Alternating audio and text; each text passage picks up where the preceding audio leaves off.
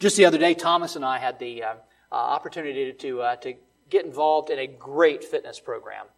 Now, you might think the YMCA would have the best of fitness programs, or athletic clubs, or Planet Fitness, or any number of things, but I tell you, there is just nothing that's going to work you out any more than a shovel, a rake, and a hoe.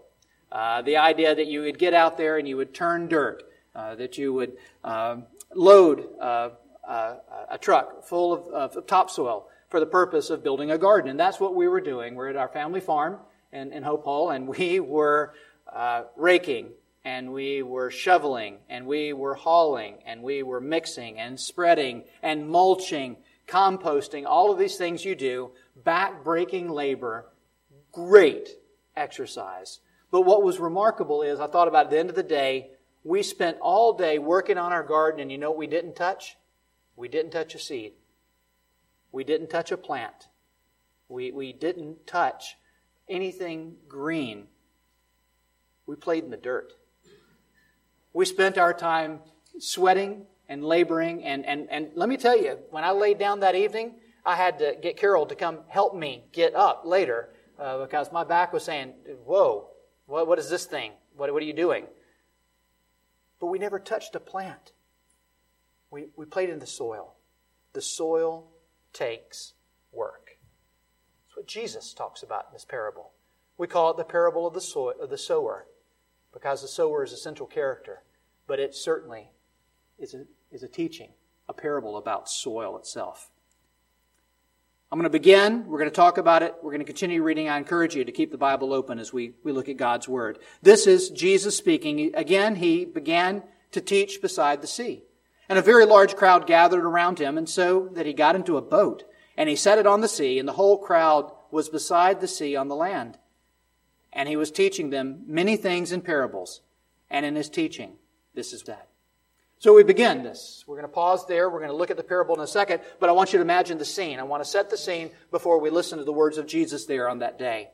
There would have been just teeming masses of men and women crowding Jesus. They've heard about Jesus. They've heard about his teaching. They've heard about what he's been doing. The stories of his healing has gone throughout the land. Everybody's talking about it. Hundreds, probably thousands, were gathering on these occasions to listen to Jesus. But think about this. It was not in a concert hall. It wasn't in a sanctuary or a huge auditorium. It wasn't even, as we were talking about yesterday, for my graduation years ago in Garrett Coliseum. Hundreds gathered in a place that smells like a rodeo, which probably describes most of my high school career. It wasn't in a public place like that, a place designed to assemble people and to keep them in a particular location while the speaker is apart from them. They were on the ground. They were by the shore. They were pressing in to see Jesus. Now think about this. They've heard by touching him, healing comes. By getting close, you're able to understand the attention and the healing of this great man. And so what does he do? As they close in around him, as the crowds are getting tighter, Jesus asks, "Can I step onto this boat?" And he steps onto the boat and has them push it back. So now there is very practically a little bit of space there. But if any of you have ever spent any time on water, it's a very practical thing too. You know, you can't whisper on a lake. You can't tell secrets out in the middle of a pond because you can hear it. It's clear as day on the shore. What was really wonderful is Jesus on this body of water was able to speak to the masses with a little bit of space and the amplification that would have come off of the face of the water. And so on that smelly, working fishing boat, and he tells a story. We call it a parable. A parable is simply a parable. The word comes from two words, para and bolos, meaning to cast alongside. A parable is a story cast alongside of plain instruction. It's a powerful way of teaching. It's, let me tell you a story, and people set down their pens and they begin to listen.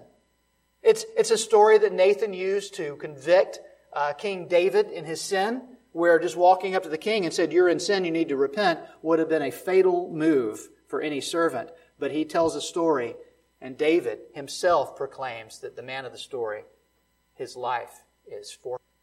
And Nathan was able to say, "King, you are that man." Our defenses are down when a parable is told. Our defenses are down when we listen to a story. We listen and the picture is painted with characters and places. And I heard one Bible teacher said, a parable is simply an earthly story with a heavenly theme.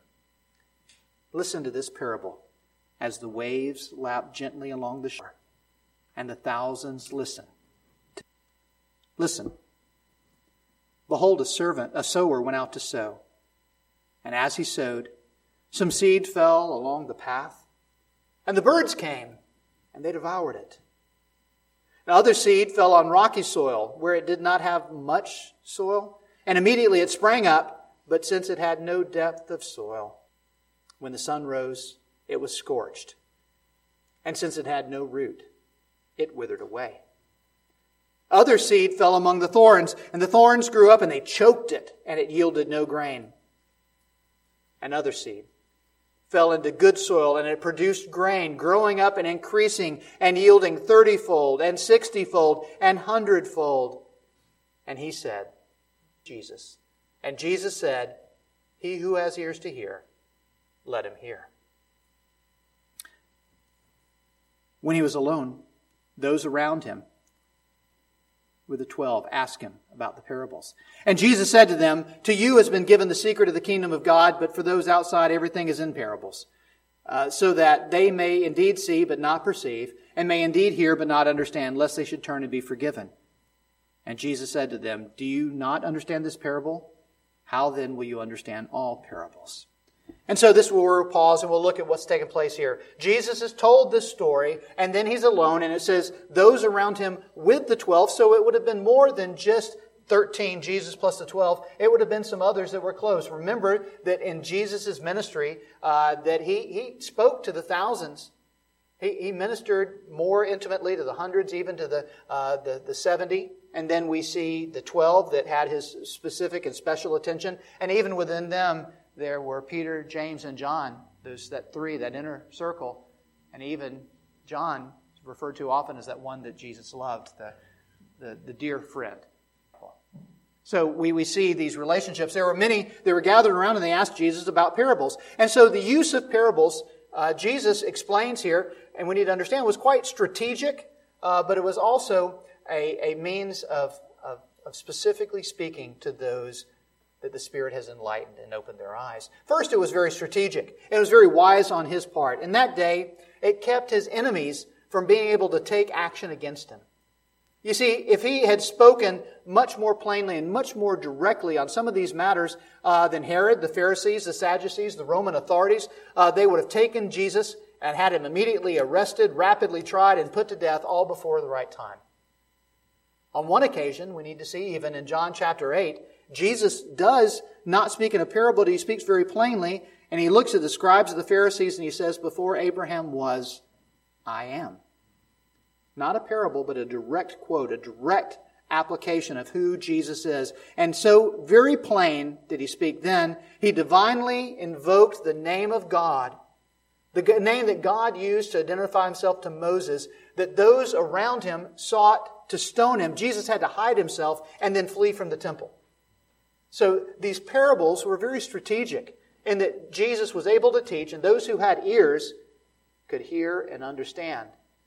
But some would walk away and say, well, what is this great teacher, this Jesus, this fellow, we're worried about him. And some of the scribes and the Pharisees and Roman officials and others would come back, those who didn't have ears to hear. And what was he talking about? Oh, I don't know. He's talking about seeds and soil today. I don't know.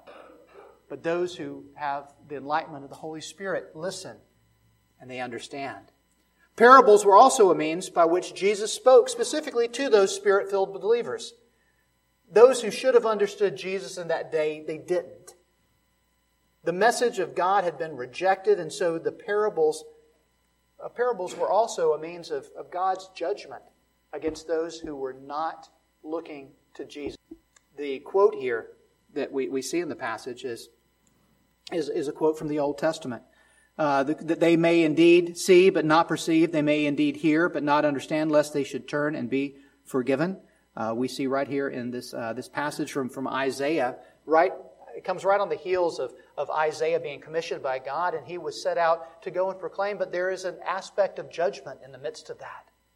that those who were rejecting Jesus would not hear, would not understand. The parables were a bit of God saying, if you don't want to listen, I'm not going to speak to you. You hear a story, you walk away. But those who have ears, those who want to hear, those who will draw near to Jesus will understand.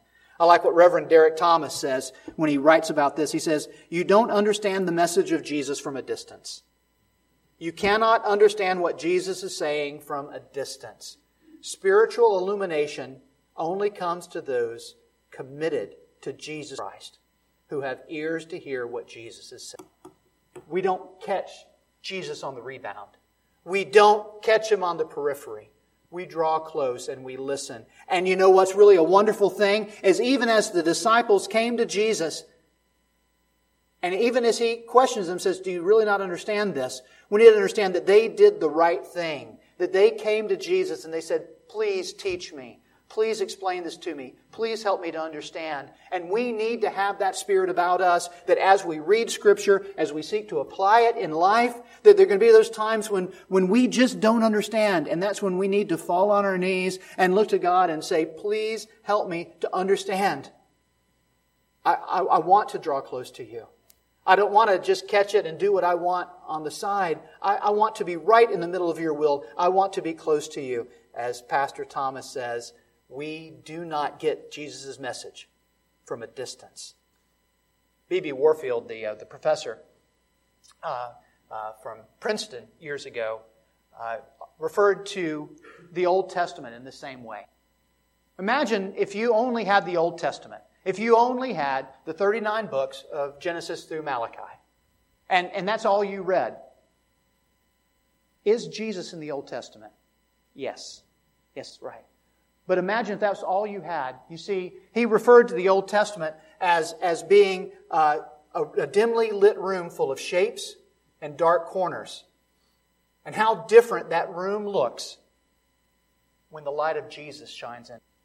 And so as we look to the Old Testament, in the light of Jesus, it makes sense. We see the trouble and the turmoil of Joseph's life, and we say, oh, what an amazing thing it does to set us up to understand our Savior when He comes. That Joseph, as he was falsely accused, as he was slandered, as he was persecuted, as he was oppressed, as he was hurt, as he was abandoned, he was eventually the one that brought redemption for his, bringing them into Egypt, that they would have the fat of the land. And it helps us to see the real, that is Jesus. You see, so the light is shown into the dark corners and rejoice. In the same way, we pray, God, when I read a parable, when I read your word, I want to see it in the light of Jesus. It only makes sense that way. It only makes sense as we look to the author and the perfecter of our faith. So we look at this particular parable. It's a parable of the sower. It's not the first parable that Jesus teaches, but it is the most fully developed. It's told, and then Jesus puts it in context, and then Jesus explains it. He provides His own interpretation, and what's really wonderful is we don't have to rely on an extra biblical commentary. Jesus is His own commentary here. He helps us to see in an infallible way. And so, what is Jesus talking about? What would the listeners have said if they asked when this fellow was teaching? Those who heard, those who had come to know Jesus, to be close with Him, what was He teaching about? And the simple answer is, Jesus is talking about the kingdom. These are parables about the kingdom. They would have been captivated by this topic. Because when Jesus is giving His own explanation, what does He say? He says, He taught them many parables, and he tells that story. And then in verse 11 He says, to you it has been given to know the mystery of the kingdom of God. He's talking about the kingdom. And what do we learn about the kingdom from this parable? Well, the kingdom of God would have been a captivating thing to the Jews of that time. Because when somebody starts mentioning the kingdom had been preached and taught in the synagogues for centuries. Particularly as they have known oppression from other governments, particularly at this time, the Romans, who were keeping them within their boundaries, making them stay apart and detached and do their thing and pay their tribute to Rome. And they felt oppressed, that they were not self-governing, they were under the boot of Rome. And the kingdom of God would have been a fascinating thing because they would have said, finally, someone is coming to overthrow. For hundreds of years, this has been being taught. They awaited the kingdom of God. As they passed by Roman soldiers on the street, and as they saw Roman banners all up and down the road, they longed that their king would come. And so Jesus begins by saying, it helps you to understand the kingdom. But this parable is not about a conquering military general. The seeds are not swords. They're not spears. The kingdom is painted in the story not as a battlefield, but as a farm. And the story is not one about warfare, but gardening. It's not a tale about an armor-clad conqueror, but an insignificant little farmer who goes out to sow his seed. Verse 14, the sower seeds the word. Simply put, Jesus says the sower seeds the word. It makes perfect sense. We cast out the word. We proclaim the word. We scatter the word. We preach the word. We distribute the word. Very clearly spoken, this is not about seeds. It is about the word of God. The word of God that the sower would have had in a great sack around his neck and around his waist, that he would have been scattering the seed and doing so liberally. And as he scatters the word, as he sows the seed in this spiritual picture, this earthly story with a heavenly theme, we start finding out where all those seeds fall. And the seeds begin to fall all over the place. First, they fall among the path. Jesus says, and these are the ones along the path where the word is sown. When they hear, Satan immediately comes and takes away the word that is sown in them. Verse 15. They're thrown down on that trampled soil all around the garden, where it's worn down, it's compacted, it has not been tilled up. When the seed hits, it bounces. It doesn't make any mark on the soil. It doesn't penetrate.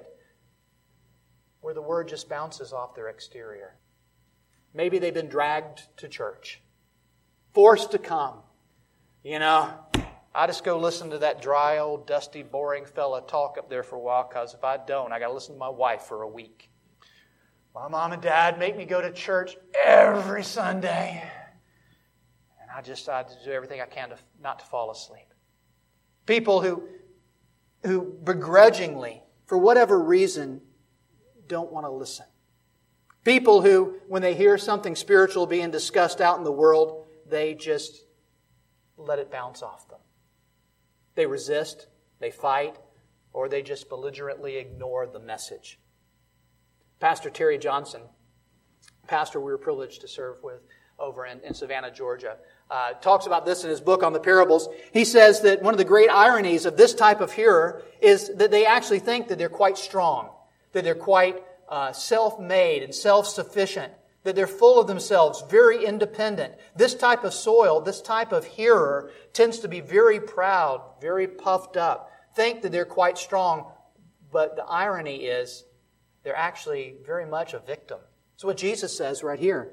It says that Satan immediately comes and takes away the word that is sown in them. That they're quite weak and even prisoners of the evil one who snatches the word away. It doesn't grow because it doesn't. There's one additional category on this particular path, the path where the seed bounces and it falls and it's just sitting out there until Satan comes and snatches it away. We add this to that prideful heart, to the rebellious heart, and that would be the careless heart. There are so many who, in the abundance of the word that we have today, carelessly sit and think that they're abiding in the word. They would sit and listen and give it just a superficial moment. And it doesn't ever bounce in, you see, because they think it really doesn't apply.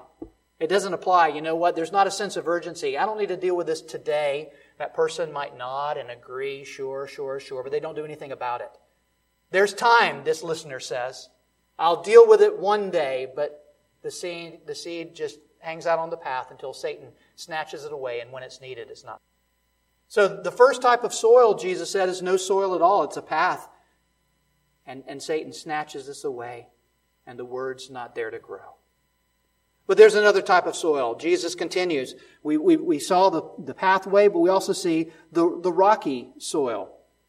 Verse 16, Jesus explains that. These are the ones sown on rocky ground, the ones who, when they hear the word, immediately receive it with joy, And they have no root in themselves, but endure for a while. And then when tribulation or persecution arises on account of the word, immediately they fall away.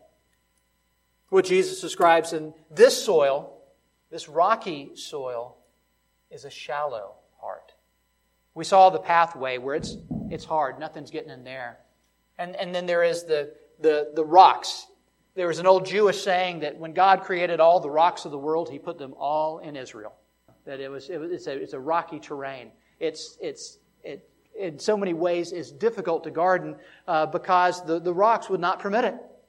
I always think about that in the old Gary Cooper movie, Sergeant York. I remember that he longed for the day that he could get some bottomland where he did not have to plow and work with the rocks.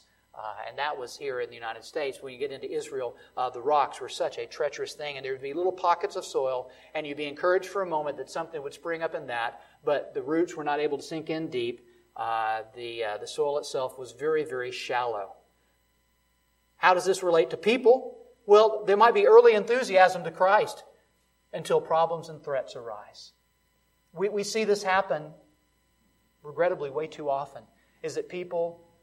they come to be a part of fellowship. They come to be a part of a study. They come to be a part of a church. But they so very often come for the wrong reasons. They might be good reasons, but they're not the ultimate reasons. They enjoy the fellowship. They enjoy the company. They enjoy a good environment for their children to be in. They might like the music. They might like the speaking. They might like something about it. They come, and these are good things, but they're never won to Christ. They simply like some of the peripheral issues about being in the church. They like being in respectable community. They like being around godly people, but they never themselves come to Jesus. As we said earlier, you don't understand these things. These things sink in deep by being distant from Jesus. And so what happens is, when troubles come, they fall away. Troubles come, they fall away, they're discouraged. But as James tells us, true faith is perfected in the midst of trial. True faith endures, in beyond the rocks. So we see the pathway, hard place, the soil is not there, the seed doesn't grow at all. There's the rocky where there's little pockets, maybe a little bit of soil, that just enough to maybe get somebody's interest up. And as John tells us, that these people often come for a while and they go out from us because they were never truly of us. Then Jesus continues. What do we see here in verse 18? He says, others are the ones sown among the thorns. They are those who hear the word, but the cares of the world and the deceitfulness of riches and the desire for other things enter in and choke the word, and it proves unfruitful. Oh, the weeds. Anybody that's ever gardened, oh, weeds are. Anyone who's ever tried to have a lawn knows how miserable weeds are. Weeds are thieves. Weeds are crooks. What do? They rob productive plants of nutrition and water. They strangle them out. And Jesus talks about the thorns and the weeds of our lives. And when the seed falls among the weeds, we need to be aware of what can happen. There's several things. Jesus mentions first the cares of the world. Cares of the world that become distractions to us. They rob our attention that should be directed at God. They begin screaming and hollering for our eyes, for our attention. We think about things like bills and business. We think about exams, not necessarily bad things, but things that crowd out the things of God. Life is busy. Life is hectic. And it's one of the best tools of the evil one is to just get us so busy doing decent, routine, normal American things that we don't do the things that have eternal value. Paul in Ephesians says, make the most of your days because they're evil. Be careful how you walk, not as unwise men, but as wise. What does it mean the days are evil? It means the days will consume all your attention. The routine things of life will absolutely distract you from investing in the things of eternity. The cares of the world. What else does Jesus mention? He mentions the deceitfulness of riches and the illusion of security that they bring, that we would foolishly put our trust and our hope in our ability to pay our way out of it. You know what? I'm not going to worry about health because I can afford the best health care that's out there. You know, and I'm not going to worry about eternity and security and that sort of thing, because I'm going to live a great life here. And then at the last moment before I go off to heaven, then I'll finally repent of all the things that I did. But right now, I'm going to take care of myself. I'm going to be comfortable. I'm going to live in leisure. I'm going to get bigger. I'm going to get better. And this is going to be true happiness. We chase the buck and we don't pursue. This is the rich fool that Jesus describes in Luke 12. Builds up barns, and he looks and he surveys all the barn, and he says, "Oh, I've got all that I ever need." And Jesus says, "Oh, you fool." It's foolish to get distracted by the things of this world and not care for ourselves. And the last thing Jesus mentions is the desire for other things. The desire for other things. I'd say today, one of the most vivid examples of this particular desire for other things is our passion, our obsession with amusement and entertainment. We have to always be amused. We have to always be entertained. We have to always have something clamoring for our attention at every moment. I'm amazed that we find more and more times to fill our lives full of entertainment and amusement. When we wake up in the morning, as we're going to sleep at night, when we get in the car, you know, it's got to be the radio, it's got to be, you know, listening to tunes, or, you know, certainly with the kids in the back seat, it needs to be a video, even if it's just a 5-minute ride to the church. We have to fill that full of amusement and entertainment. You go to the grocery store, and they have TVs, and they have things to entertain you all around there. And oh my goodness, I can't even pump gas without finding television screens on the gas pump. Because, heaven forbid, I should not be entertained for that long while I pump my gas. We so pursue entertainment. And you know what happens? We start grading everything by that criteria. And our evaluation and understanding of worship and times together begins to look like a movie or a music. We go and we worship someplace, and we leave there and we critique it, just like we're Siskel and Ebert, or we're IMDb, or whatever source you go to find out if a movie is worth seeing or a TV show is worth watching. What is it? The preacher's illustrations were too dry today. The choir song was too flat. The music was too fast. What was it? Sunday school lesson this morning was too dry. What do? We critique based on how much we were entertained and amused. Instead of saying, how entertaining was it?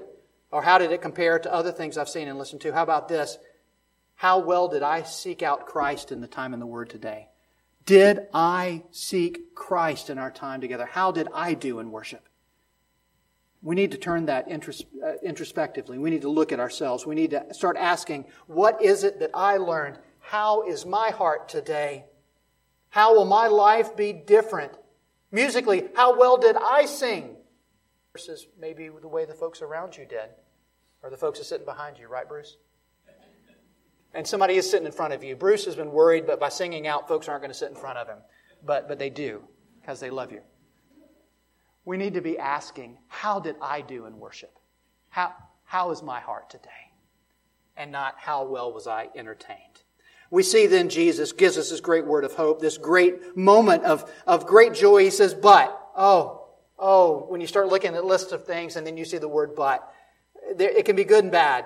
It can be a list of good things, and but there's bad. But in this case, there's bad soil, there's no soil, there's thorny soil. But, verse 20, those that were sown on the good soil are the ones who hear the word, they accept it, and they bear fruit 30-fold, 60-fold, 100-fold. This is Jesus telling us the good news. There is good soil. That's a good spot for an amen. There is good soil. Thank you. I know we're Presbyterians, but we're not dead yet. I may be sanctified, but I'm not yet petrified. There is good soil. There are receptive hearts. That's what the good soil is. It's not perfect soil. There's always going to be that mixture, but it's soil in which the seed grows. Now, how do we know? How do we know if we are that good soil? Well, we see the fruit. Easy enough, and we will see that in our garden that Thomas and I worked on the other day, and we'll continue to work on. We will know how good the soil is by the harvest. And as we look at our lives, do I see in my life, honestly, in those moments of quiet where we turn off the amusement and entertainment, honestly, do I find myself growing in love, joy, patience, kindness, goodness, faithfulness, gentleness, self-control. When you look upon my limbs, do you, not perfectly, not always, but increasingly so. Jesus says there will be fruit, and it will be in abundance. There is be a great harvest. Jesus has presented this to us, and the message I want you to leave here is that the fault is not in the message. The message, the seed is good. The seed is good. I was talking about working the soil with Thomas this week. We've got the seed. We ordered the seed. It's good seed. It is organic. It's natural. It's heirloom. It's non-GMO. It's all that kind of good stuff. It's guaranteed. They'll send us more seed if this seed doesn't work. It's guaranteed. God's Word is guaranteed. The problem is the soil.